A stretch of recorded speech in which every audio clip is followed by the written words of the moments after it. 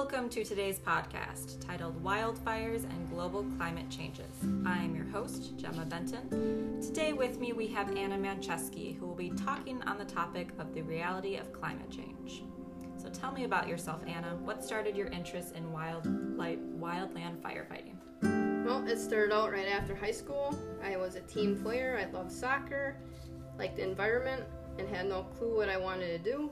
I like to garden, I like to go outside, all my friends have dogs, and it was in 2011 when I went back to college for wildland fire certificates and to become a law enforcement officer. At the time, that's what I wanted to do, but in 2011 I couldn't find a job, so I got hired on by those Michigan DNR, and then I made my way to the Forest Service, all thanks to a bad fire.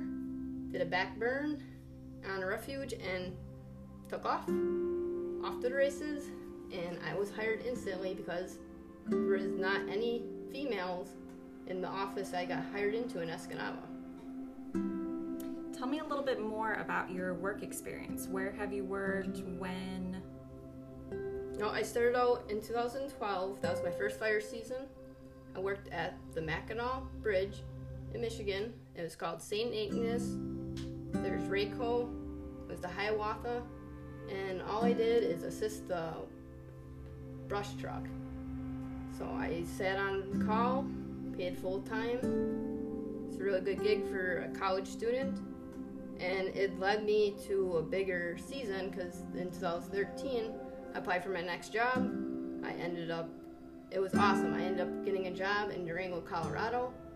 And then ended up switching me to the Bayfield office because they needed more help.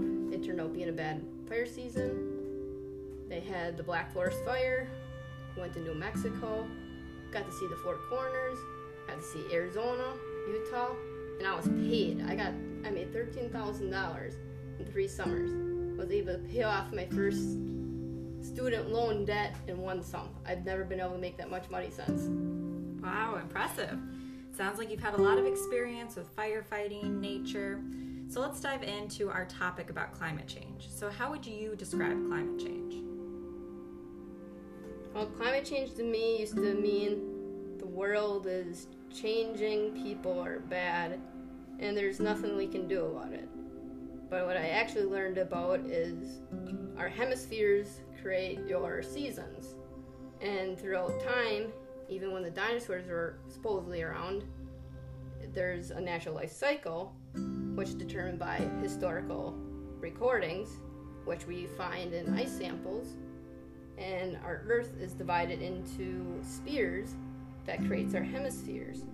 And the ozone layer is your atmosphere, and that surrounds your gases, and so it's just the shifting of the seasons. So Antarctica is cold, the equator moves a little bit, now you start to shift the patterns. So the real question is what's causing it? We have an idea. Why is it happening? We have an idea, but we really don't know the long-term effects.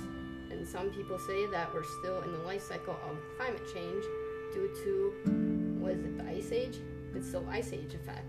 So these are just theories as a social scientist now and environmentalist that's putting the ties together because there's a problem, but nobody knows what the solution is. So there's a lot of controversy about the topic of climate change and about it being real.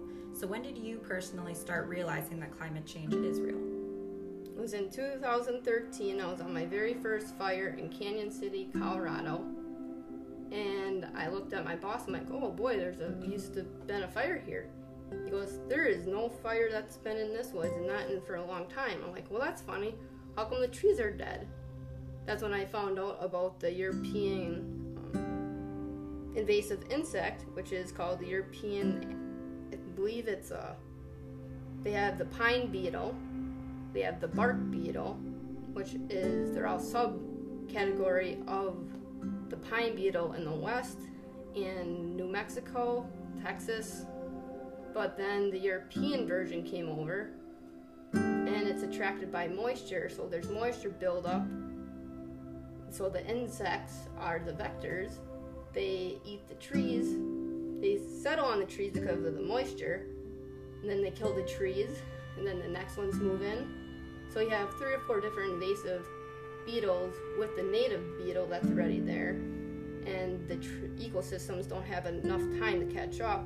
And as our ecosystems are changing in weather, the bugs are actually getting into these higher elements. And so then when a lightning strikes during monsoon seasons out west in Colorado, California, the firefighters are going into higher and higher elevations to put out fires.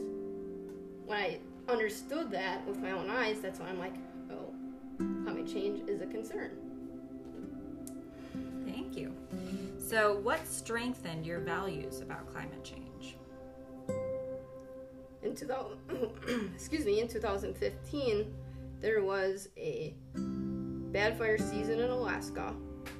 They started recording in Alaska in the 1940s. It's about 80 years ago. The Bureau of Land Management and the Alaska Fire Service, they went and put this data together. Supposedly in 2015, that was the second worst ever recorded fire season. They had about, I think it was 6.2 million acres burned. Prior to that, it was a little bit more. I can't remember what year. I think it was in 2004 was the first. But there's been a trend that it's getting worse. And when I was in Alaska, I learned that there is permafrost, which is the sublayer between the soil and then like your deeper soil.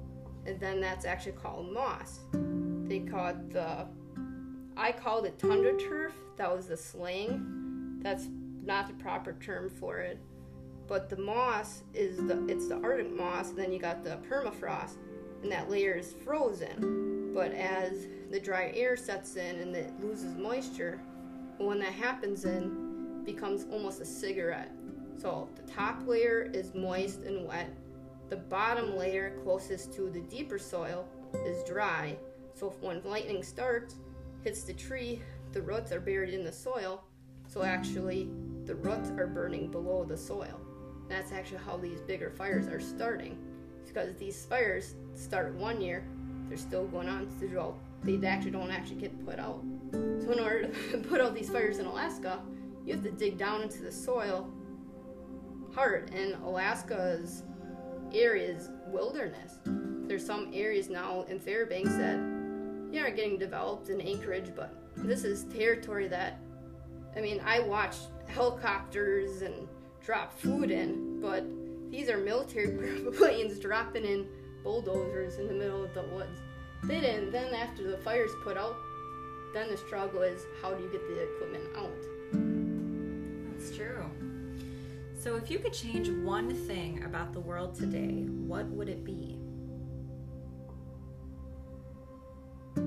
I would like to teach people that climate change is real, but it's only a matter of time when we're going to be seeing more rise in water. There's more issues with insects, but just to be the self-awareness of climate change. It's not saying that you have to believe it, because I am questioning the theory too with the natural cycles as the science end of it, but actually seeing and working in it, I'm seeing the effects. Because when you are like flying over Anchorage like I did in a helicopter and you see whitecaps floating, this is the first time that I've ever seen it, and this is the last time I've ever seen it. But I am questioning why in June there's so much open water. When I was in school, this is supposed to be one of the coldest places on Earth besides Antarctica, but it's not normal to see lots of fire at odd parts of the year in Alaska.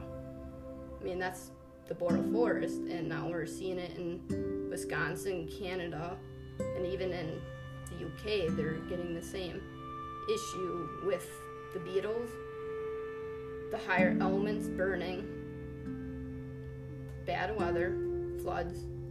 So it's kind of a cycle. And that's the scary thing with climate change. All the continents could balance out to an average degree. So that's gonna make a global crisis. So just the self-awareness on the different perspectives of climate change is what I want the real message to be.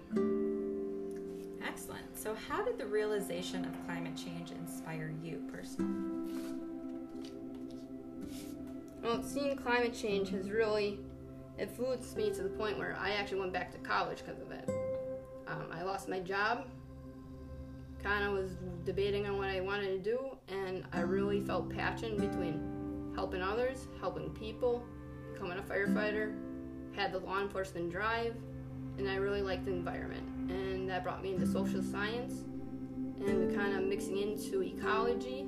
Just finished the season with the Wisconsin DNR working in forestry. Learned all kinds of stuff about invasive species and the endangered species, and it's set a new goal, and all I want to do is inspire other people about natural resources and hopefully help determine what the best solution is, and collaborating with believers and non-believers. And one goal is the self-awareness of globalization with our other countries and try to just figure out how to help each other. All right, well, those are all the questions that I have for you. Thank you for telling us about your experiences with climate change. It was very enlightening and eye-opening. Thank you.